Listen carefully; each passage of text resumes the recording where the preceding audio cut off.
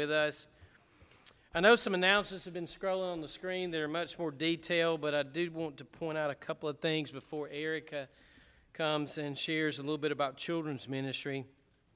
Today, Bryson is hosting a fellowship, an interest meeting for ages 18 to 25. Lunch is provided, so that's good. Thank you, Bryson, for hosting that. If you have any questions about it, see Bryson. It's in the fellowship hall immediately following worship service today.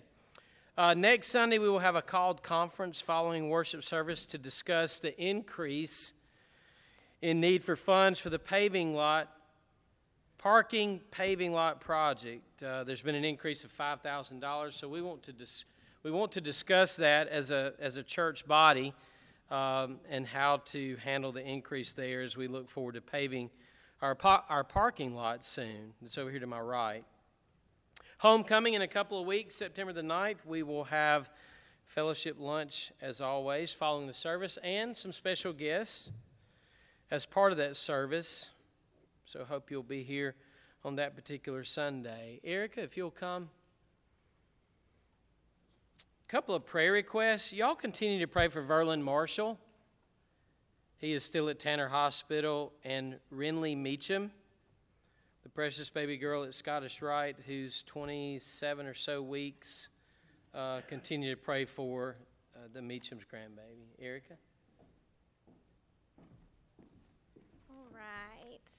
I have a few announcements about the children's ministry. I sent out a letter and all my dates were wrong. I don't know what I was thinking or looking at a wrong calendar.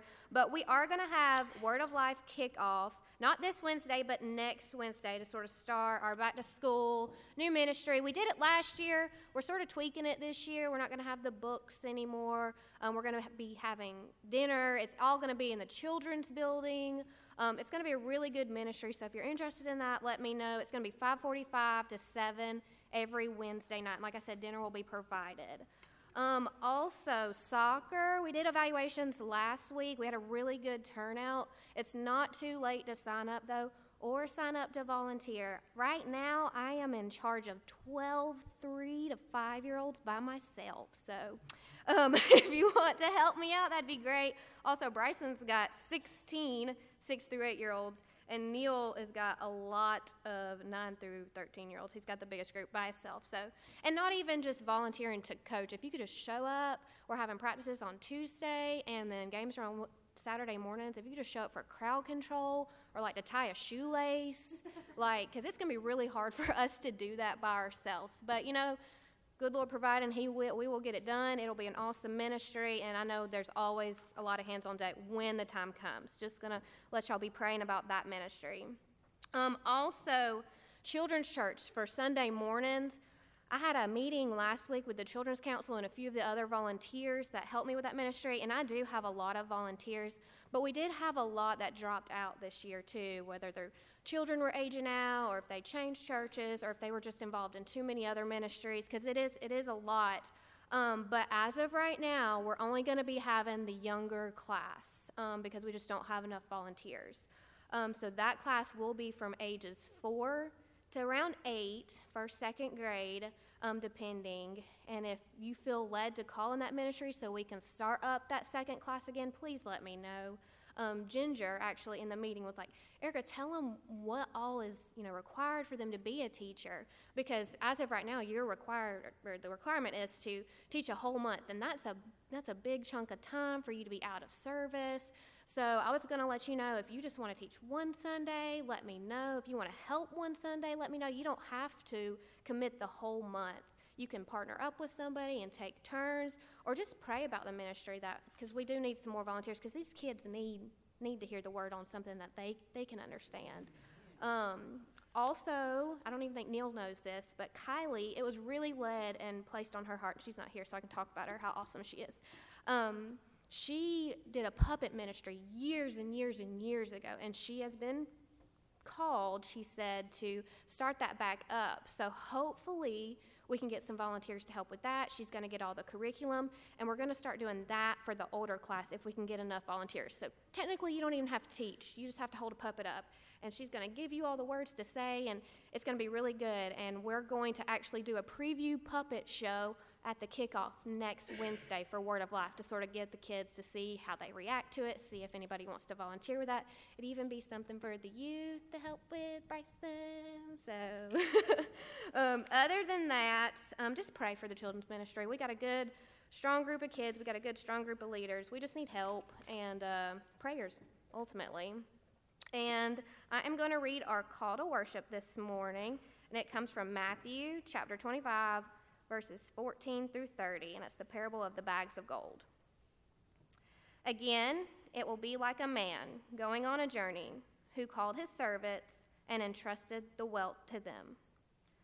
To one, he gave 5 bags of gold, to another, 2 bags, and to another, 1 bag, each according to his ability. Then he went on his journey. The man who received 5 bags of gold went at once and put his money to work, and he gained 5 more bags. So also, the one with 2 bags of gold gained 2 more. But the man who had received 1 bag went off, dug a hole in the ground, and hid his master's money. After a long time, the master of those servants returned and settled the accounts with them.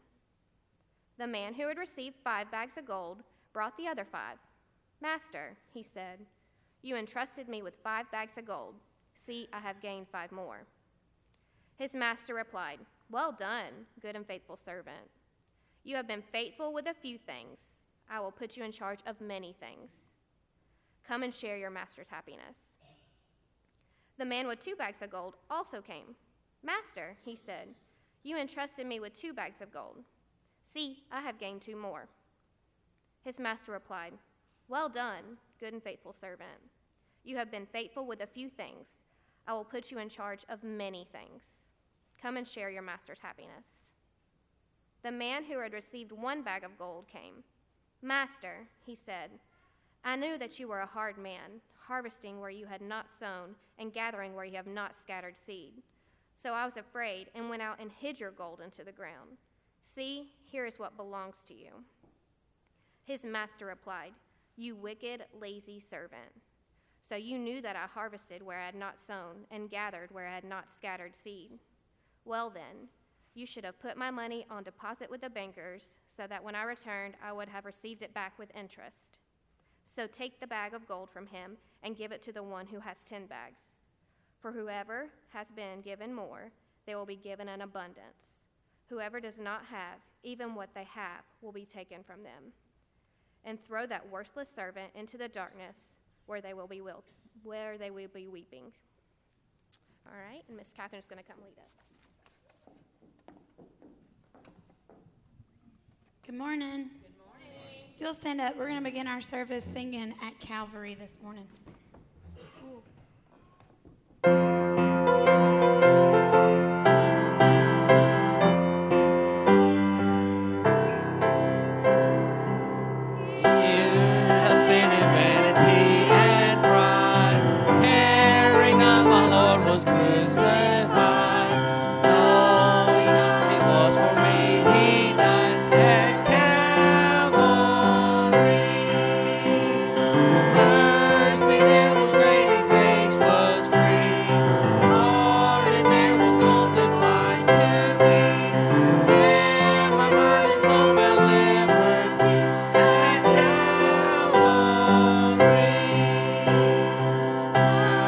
Given to Jesus every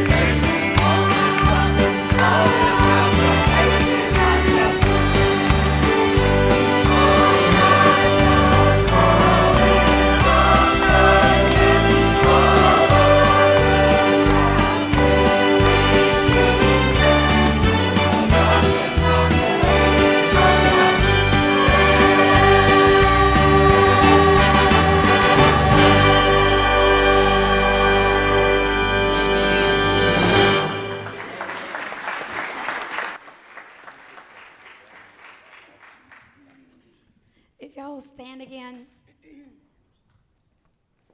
I just love that song. It's so fun. And, last week, Neil was talking to us and encouraging us that sometimes our stewardship isn't necessarily about money, but, just as much about plugging in.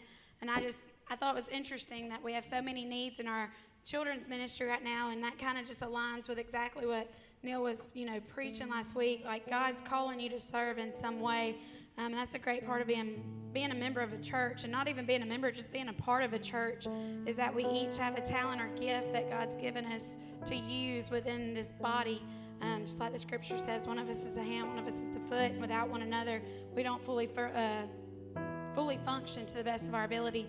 So I encourage you this morning to really pray this morning about where you're supposed to be plugged in, whether it's children, whether it's youth, whether it's adults, whether it's the choir. Find somewhere to be plugged in, because the more we plug ourselves in, the firmer our foundation becomes, because we're all a part of it. Will you join us in singing In Christ Alone?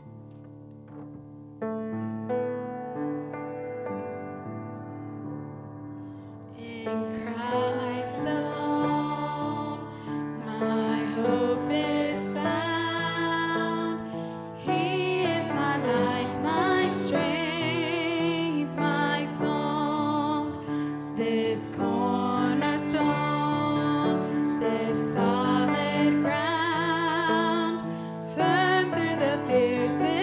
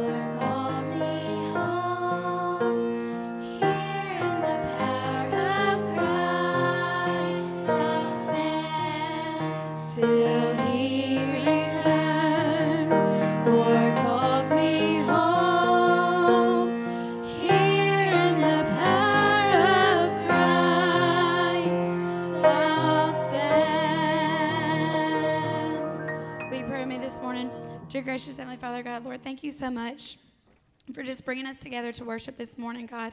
Lord, I pray that you open our hearts right now and just clear our conscience, Lord, to have a clear understanding of what you would have us learn this morning, God, as we continue our study about stewardship, God. Lord, I pray that you will have your way this morning, Lord. In Jesus' name I pray. Amen. Children under the age of 8 are dismissed for Children's Church in the back.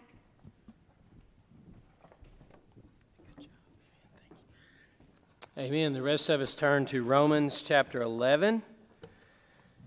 As has already been mentioned, this month is Stewardship Emphasis Month. We spent a couple of weeks emphasizing the proper stewardship of our... By the way, thank you, Scott, for sharing your giftedness with us. Amen.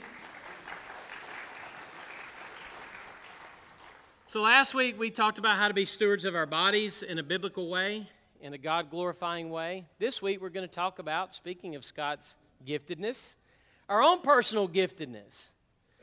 We are created in the image of God. God has created you as you. There's only one you, and you have a unique set of abilities and talents and giftedness that no one else has, and God has given you that for His glory and for the good of other people. So I just want us to create an awareness this morning that God, in His love for us and in His creation of us, all of us are gifted and talented in unique ways, and we are to use our gifts, our talents, our personalities, all that He has entrusted to us.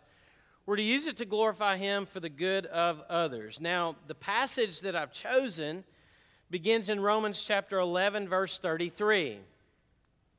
The passage Erica read out of Matthew 25 is very telling about how God entrusts us with talents, abilities, wealth, resources, these bodies that we have.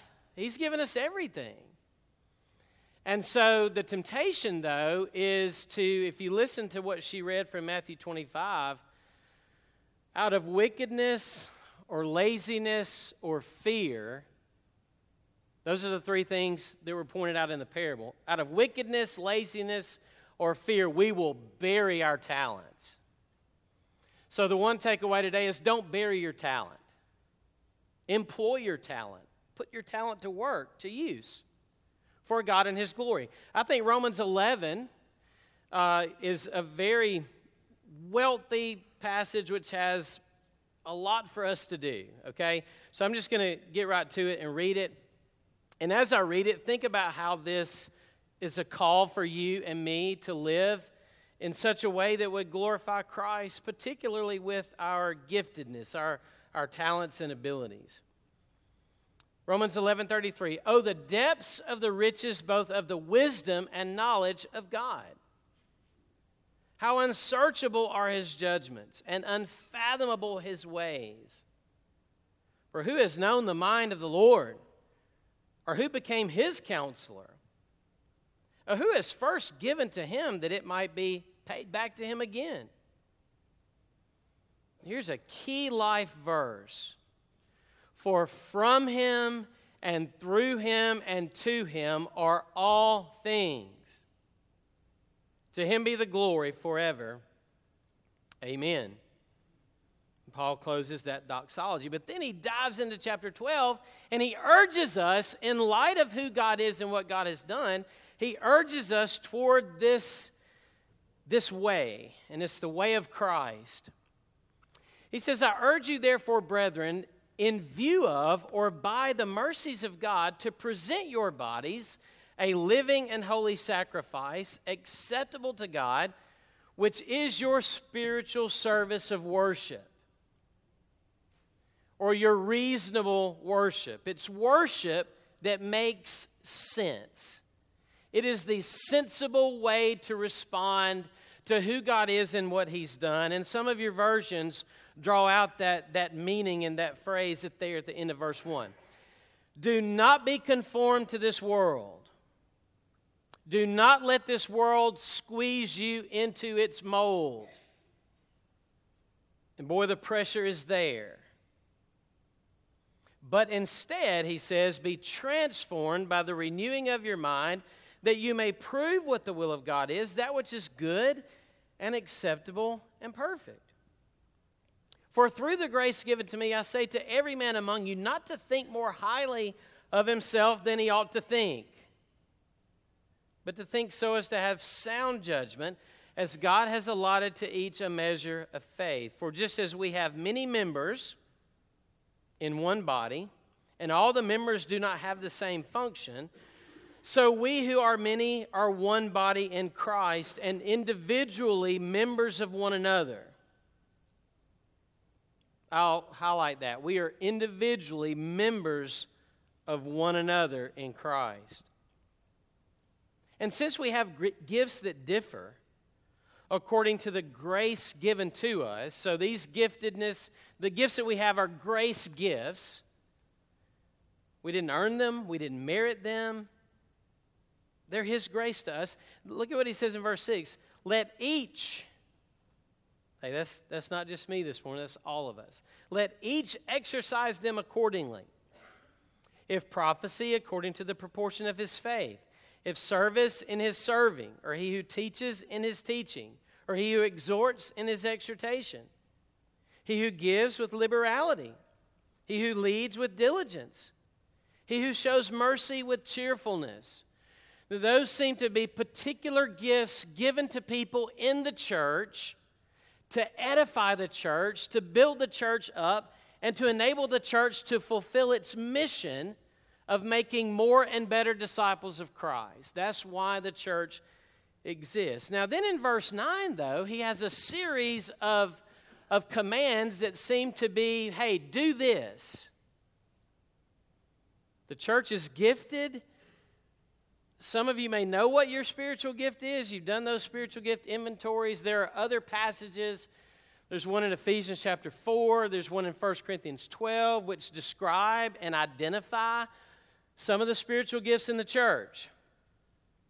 But if you really want traction, if you really want the nuts and bolts of this, start in verse 9, fulfilling the commands of Christ. And he says in verse 9, let love be without hypocrisy. Hate what is evil. Cling to what is good. Be devoted to one another in brotherly love. Give preference to one another in honor. Not lagging behind in diligence. Fervent in spirit. Serving the Lord. Rejoicing in hope. Persevering in tribulation. Devoted to prayer. Contributing to the needs of the saints. Practicing hospitality. He goes on. Bless those who persecute you. Bless and curse not. Rejoice with those who rejoice, and weep with those who weep. Be of the same mind toward one another. Do not be haughty in mind, but associate with the lowly. Do not be wise in your own estimation. Never pay back evil for evil to anyone. Respect what is right in the sight of all men. If possible, so far as it depends on you, be at peace with all men. Never take your own revenge, beloved, but leave room for the wrath of God, for it is written, vengeance is mine, I will repay, says the Lord. If your enemy is hungry, feed him. If he's thirsty, give him a drink. For in so doing, you will heap burning coals upon his head. Do not be overcome by evil, but overcome evil with good. You're thinking, wow, if I knew there was that much to do, I don't know if I'd have signed up for this, right? It's incredible, isn't it? Who is sufficient for this type of life? It's reflective of the Sermon on the Mount. And I stopped there. There's more in chapter 13. But this is enough to chew for this morning, is it not? Let's pray. Father, thank you for your amazing love for us in Christ. Thank you for the instruction that we have in Romans and in the whole counsel of God, all the Bible, and what your expectations and commands are for us. We know that we sin and fall short of this if we honestly examine ourselves. We rejoice that Christ alone sufficiently, perfectly lived this out. This is who he was and is. This is the character of God presented before us. Thank you for his sacrifice on our behalf, for failing to meet the standards of your law. Thank you for his Spirit, which will now live in us to enable us to do this in an increasing way, not as a means of earning our salvation or earning your love, but as a way of gratitude to you for what you've done and a way of loving our neighbor and others in a way that they would be touched by your grace as well. In Christ's name we pray. Amen. There's a lot here, and so this morning what I've decided to do in my preparation for the week is just give us some helpful thoughts on using the gifts that God has given to us, and all of us have at least one spiritual gift, okay? Most people have many, but all of us have at least one. And only Jesus had all the gifts, okay? Only Jesus had all the gifts. So I want to give us some words to organize this passage in a way that we can understand it and apply it. The first word is perspective. The first thing you and I need is a biblical, God-centered perspective to understand not just who we are and how we are made and how we function, but all of life. So many times we need to pull back and see the bigger picture to understand our place in the universe and why we are here. Paul here in the letter to Romans gives us what I think is a crucial big picture perspective that helps us get started with understanding why we're even here in the first place. And he gives us a view of the mercies of God. Look at this doxology at the end of chapter 11. It's all about God. It's about how amazing he is, how unsearchable are his ways, that no one could counsel him, no one could ever pay God back for all that he's done for us. Now, what is he talking about? Well, he's talked about everything that he said in the previous 11 chapters. And it's impossible for me, I don't know if you would take it, to regurgitate, for lack of a better word, everything that Paul has said in the first 11 chapters. So I'm going to sum it up for us, because what we have in the first 11 chapters is the view of God's mercy to us that we need.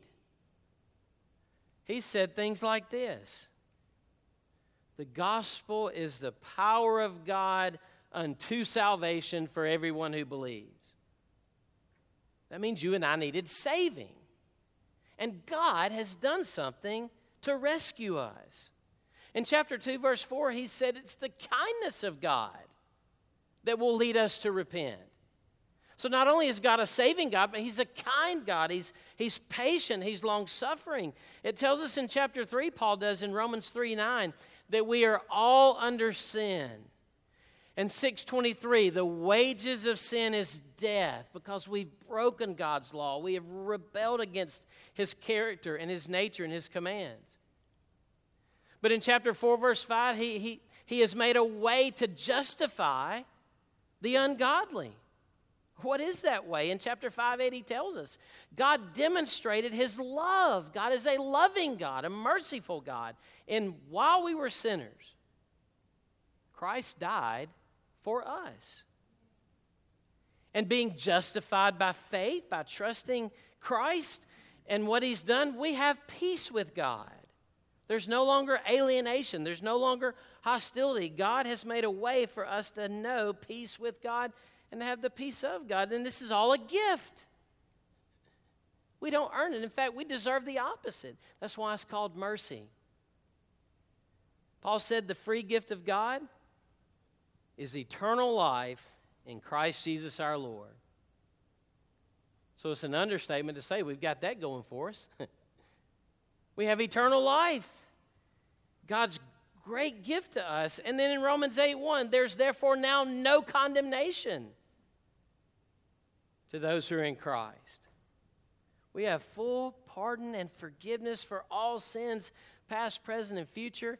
And so in 1132, as he ascends this great summit that is the book of Romans and the mystery and power of the gospel, he ends by saying in verse 32, right before what we read, that God has shut up all in disobedience that he might show mercy to all.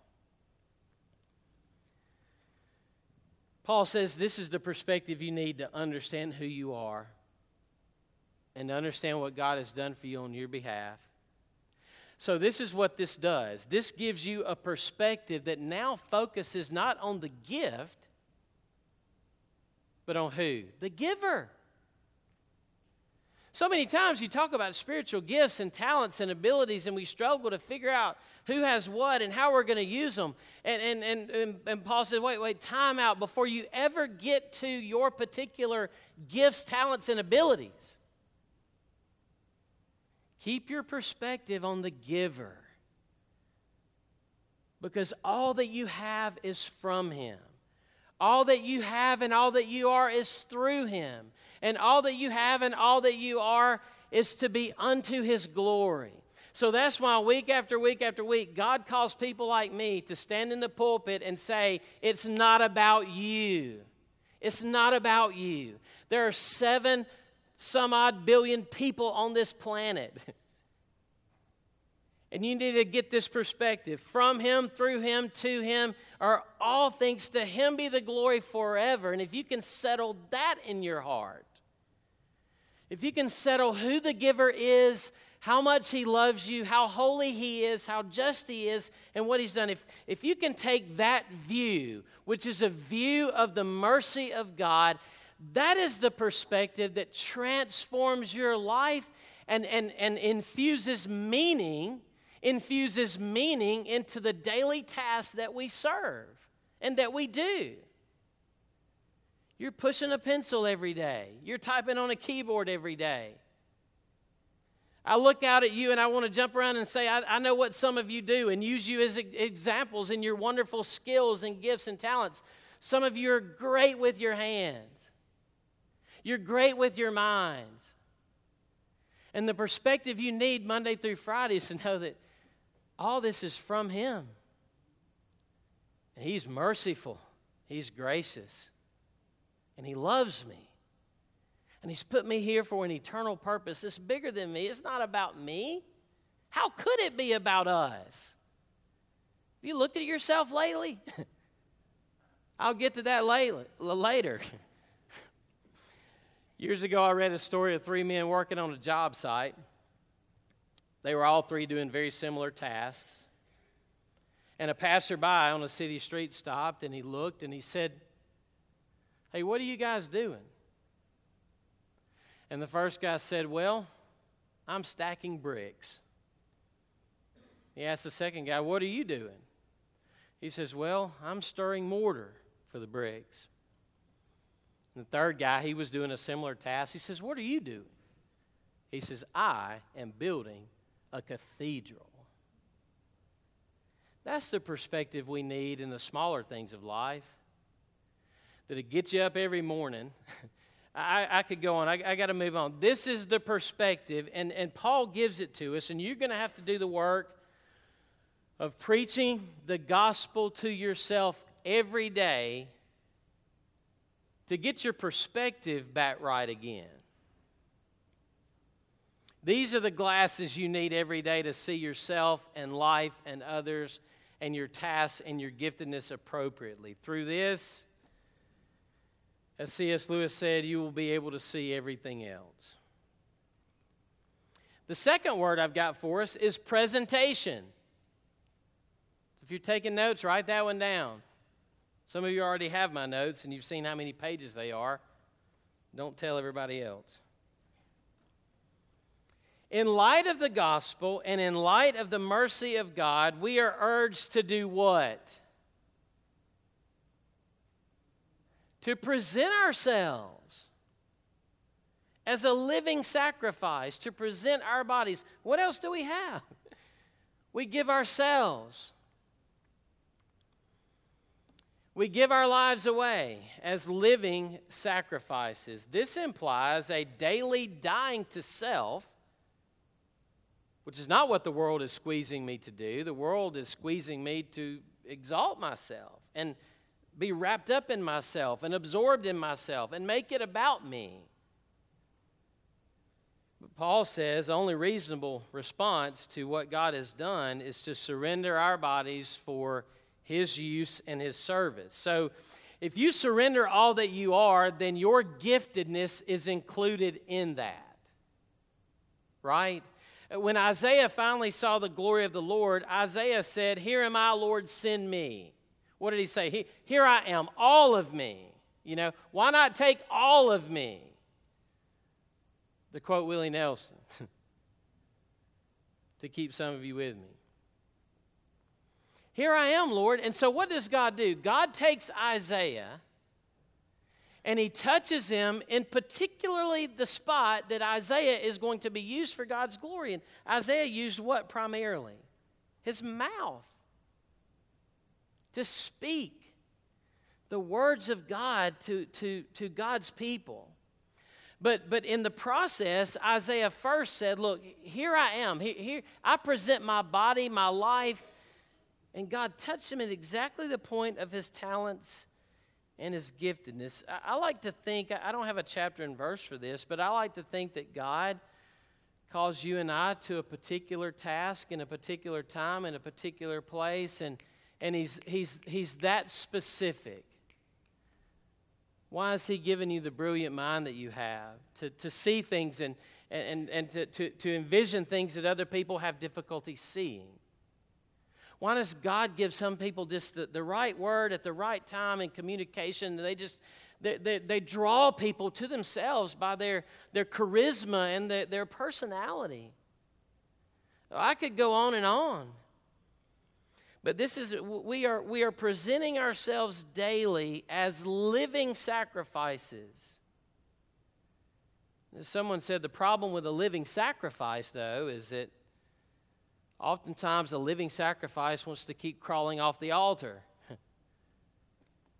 and remain in control and not give it away. We want to bury it and do whatever we think we ought to do with it. And God wants us to employ it by employing our lives.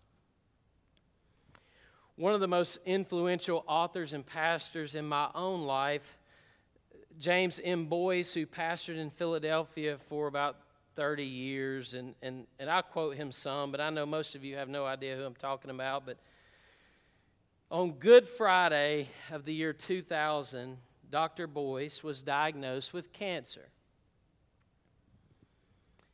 On Good Friday of 2000, he died 6 weeks later. And he knew from that diagnosis he was able to address his congregation after 30 years of ministry in Philadelphia. And when he addressed his congregation in his last sermon, he used chapter 12, verse 2, and he talked about the surrender of our lives and our bodies for God and His use, and that this would be good and acceptable and perfect and pleasing, not only to God, but also to us. That if you hold on to your life and make it all about you and yours, you will lose it. But if you lose your life for His sake, you'll gain it. I want to read to you some of Dr. Boyce's sermon. He said, God is not only the one who is in charge, but God is also good. Everything He does is good.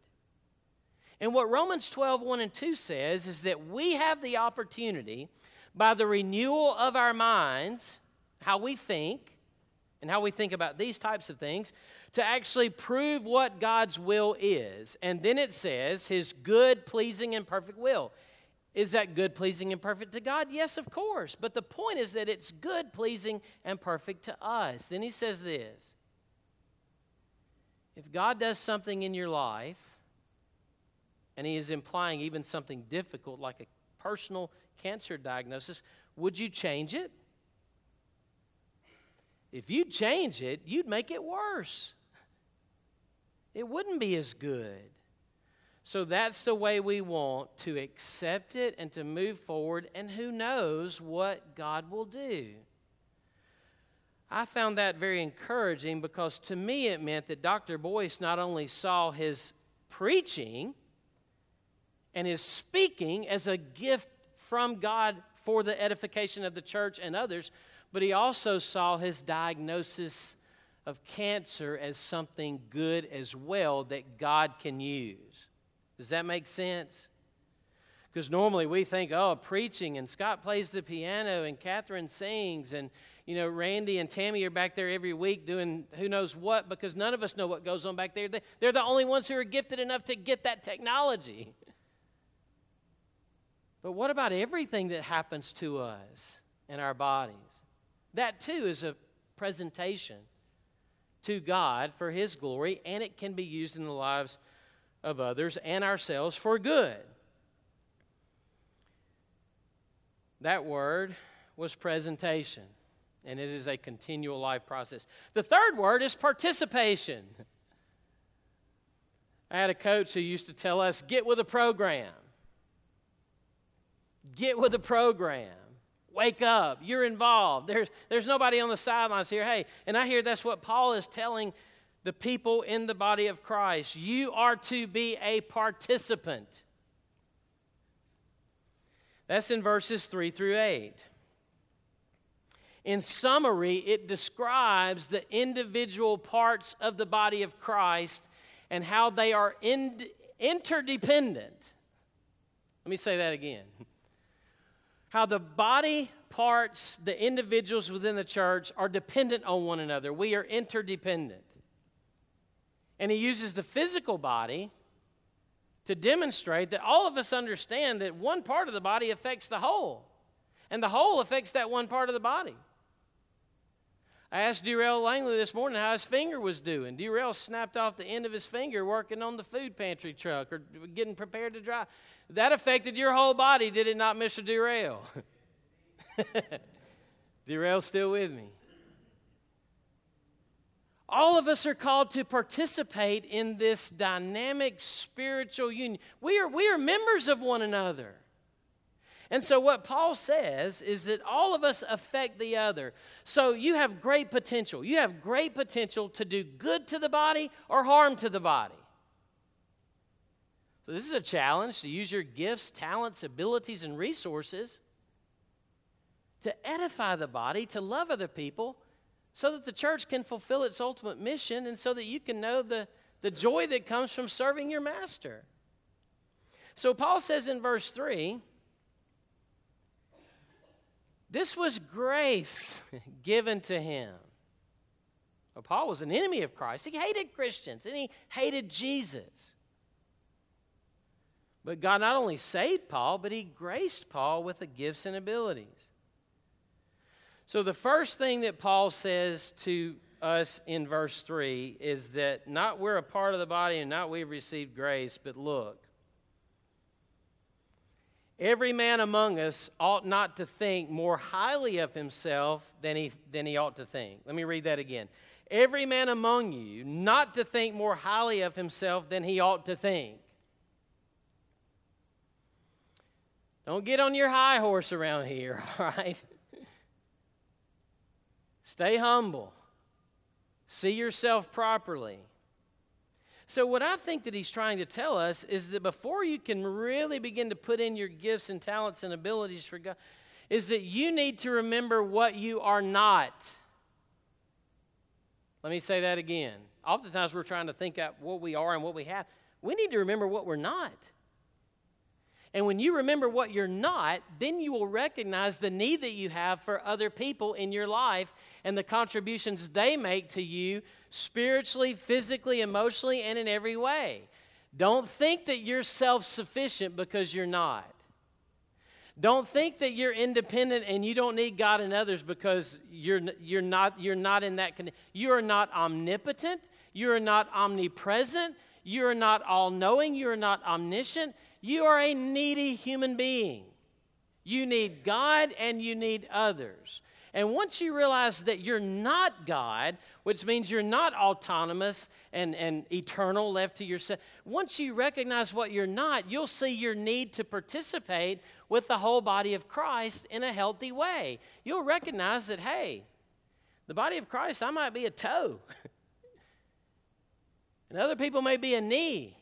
And someone else may be a hand. But we are all working together for a greater purpose and mission. And I'm going to participate because God has given me the grace to do so and the ability to do so. I'm going to participate and do my part within the body of Christ. A few reminders. 1 Corinthians 12, Paul reminds us that you are placed in the body of Christ by God just as He desired. God put you here. That's big stuff. As He desired. Not only that, but He gifted you by His grace in one of the various ways that He describes the gifts and personalities within the church. He's done this to edify the church, as I've said several times, but He's also done this for the joy of the individual. Not just other people's joy, but for your joy. So then He describes all these functions, and I'm not going to work this out in detail, but He's given people to prophesy and preach because you and I need preaching. He's given people to serve us because you and I need help in serving. He's given people to exhort us and to encourage us because we need exhortation and encouragement. He's given us generous people who God has blessed with generosity and the resources to do it because you and I often have need. He's given us people to lead us because we need leading, and He's given people to show mercy because you and I need mercy, not just in salvation, but we need daily mercy and daily help. So let's change the announcements this morning, okay? Let's just work this out practically. Sure, the children's ministry needs workers. Erica said that. But let me flip this around and let me say this. You need the children's ministry. Because a lot of us have gotten too big for our britches. And we think we control everything and everybody. Hey, go work in children's ministry and you will begin to think rightly about yourself again. It's been a long time since you worked in daycare. Yeah, the nursery needs you, but you need the nursery. You need to spend time with those beautiful children and the beautiful mess that they can be. Sure, we need you in soccer ministry, but you need the soccer ministry and you don't even realize it. The joys that we get by helping. I could go on and on through every particular ministry, and I'm tempted to do it. Ask the people who go down there every Tuesday and work in the food pantry, and they see that the hungry people come through every Tuesday. They will tell you, yeah, the food pantry needed me, but I need the food pantry. I need the food pantry because I'm so ungrateful for what I have. I'm so ungrateful for the car that I drive. I'm so ungrateful for, and you work in the food pantry, you're glad. I could go, the nursing homes. Man, they need us to come and sing. But you mean to give you a perspective that I have? I need to go there once or twice a month to sing, to set my selfish, proud, midlife attitude back correctly. Because just as I was once a child in the nursery, the grace of God, it'll be just like that I'll be in that situation right around the corner. Yeah, Verlin Marshall needs you to visit him in the hospital. You don't know it, but you need to visit Verlin Marshall for your. I could go on and on. Billy Vaughn, thank you for what some of you are doing in visiting Verlin in the hospital. That's practicing out, working out some of the other points. Do you get what I'm saying? Participation goes both ways because you're in the body of Christ. And God commands you to do these things for your own good and benefit. Participation. It's not limited to this church. It's not limited to these specific examples. But you find someone to love and someone to serve, and you get up every day and you go do it. And you'll find that it blesses them, and you'll find that it blesses you, and you'll discover in the process what your giftedness is. Here's the other aspect of participation, and I'm spending a little more time on this point, but let me just say this. A lot of you don't know what your gifts and talents and abilities are, but the way you discover it is by participating in the life of the local church and starting to do something. And then the people who are called to be pastors and elders and deacons and leaders and prophets and servers and exhorters, and they will help you discover your spiritual giftedness as you participate in the program. You don't go out for football on the first day and tell the coach, hey, I want to be the quarterback. No. First, you're on the team, and you start off here. When Jerry Prince went to work for Heard County years ago as a school teacher, he didn't show up and day one say, I want to be the superintendent. Now, he became that in time. But he started off as a teacher. And Jerry will tell you, he started off as a lot more than that earlier in life before he ever got to teaching.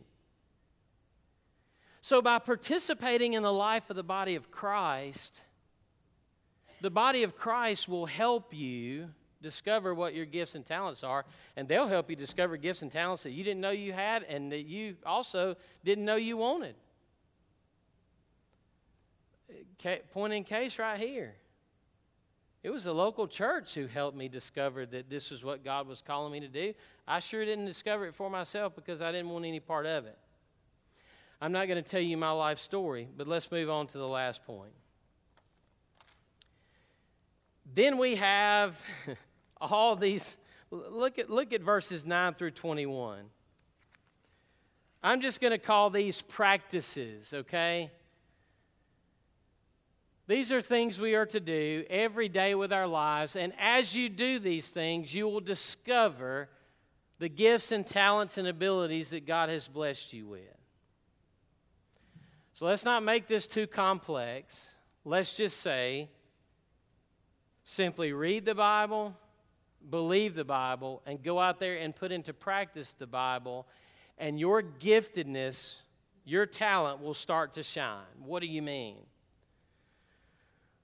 Well, I listed all these things out for myself, and I don't know that I'm going to go through them all, but if you break down verses 9 through 21 and you get busy doing those things, sincerely loving other people and not being hypocritical, hating what is evil and clinging to what is good, being devoted to people, being diligent and fervent in how you serve, rejoicing in hope, persevering in tribulation.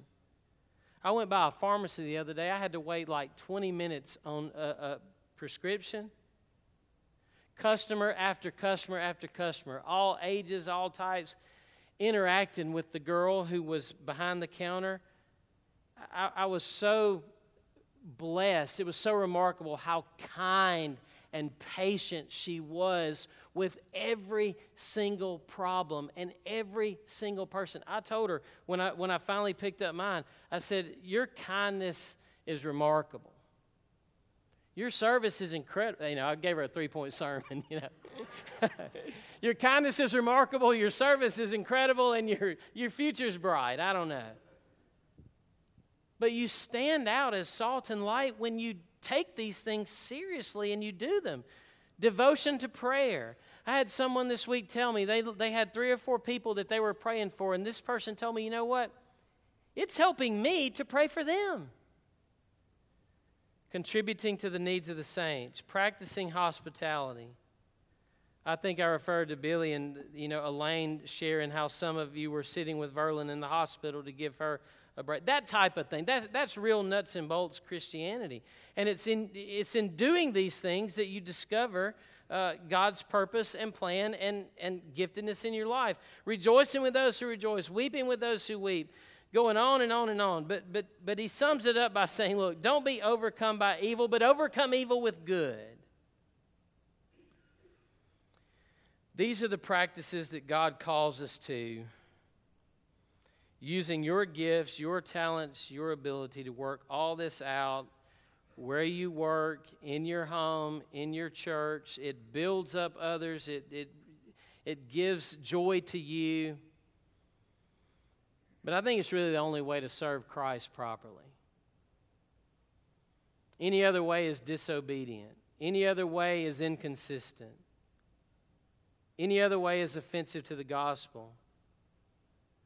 Because if you go to these practices and you read them through, and you think about how Jesus did this for us, you'll have the power to begin to do them in your life for others. In other words, his love was certainly sincere. He went all the way to the cross, bearing our penalty, the wrath of God upon himself. Boy, was he ever devoted to good and rejecting what was evil? Was he diligent and fervent in his service? Did he rejoice in what he was doing? Absolutely. For the joy before him, he endured the cross. Did he contribute to the needs of the saints? He chose and gave birth to the saints. Did he bless those who persecuted him? Father, forgive them. They know not what they do.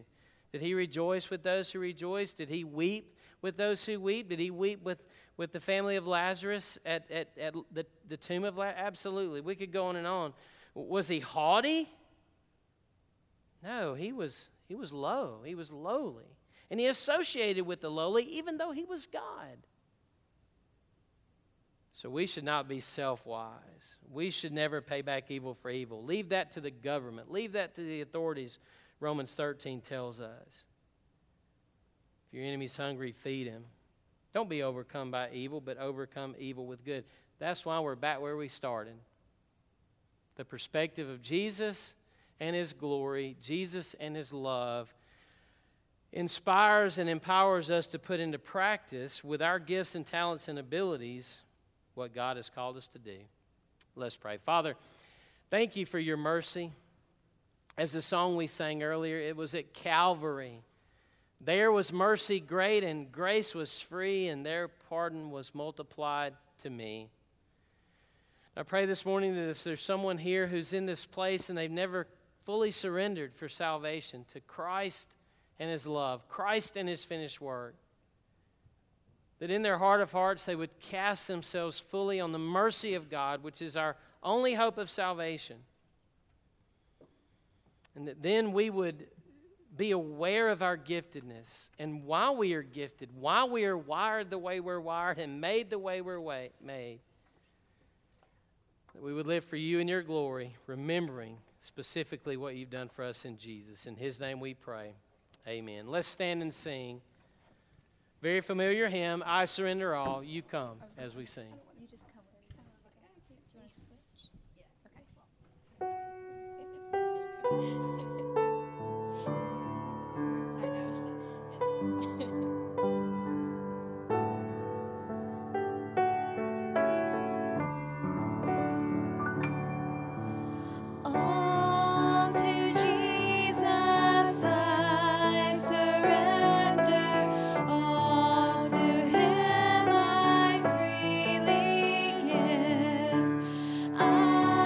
will ever love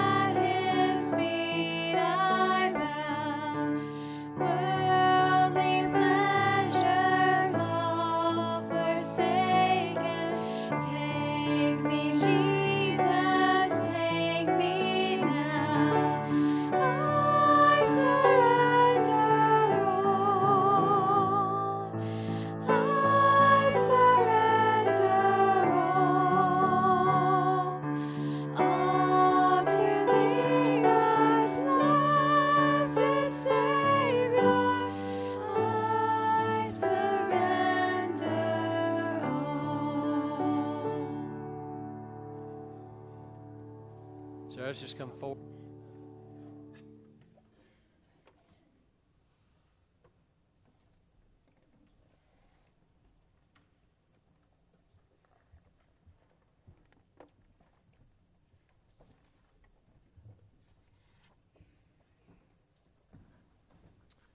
Let's pray. Father, we just come before you. We just thank you so much for just the gifts that you bestowed upon us, Father. We thank you for this church. Thank you for our staff, for Pastor Neil. We just pray special blessing upon all of them, Father. And we just pray that you would take this offering, God, and just use it to the enrichment of your body, Father. We love you. You are just an awesome and mighty God. And we just ask this all in your name. Amen.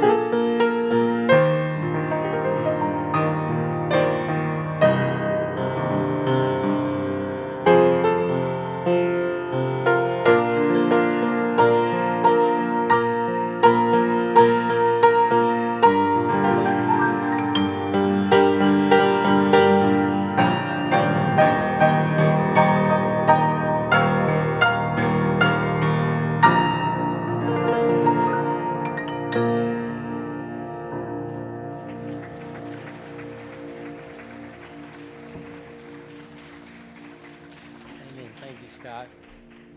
You would stand. We're going to sing the doxology. You all are going to sing the doxology. I'm going to walk into the welcome area and greet people. But all of you know this well enough because we've done it every week for the last month and a half. Let's sing the doxology. Thank you, Scott.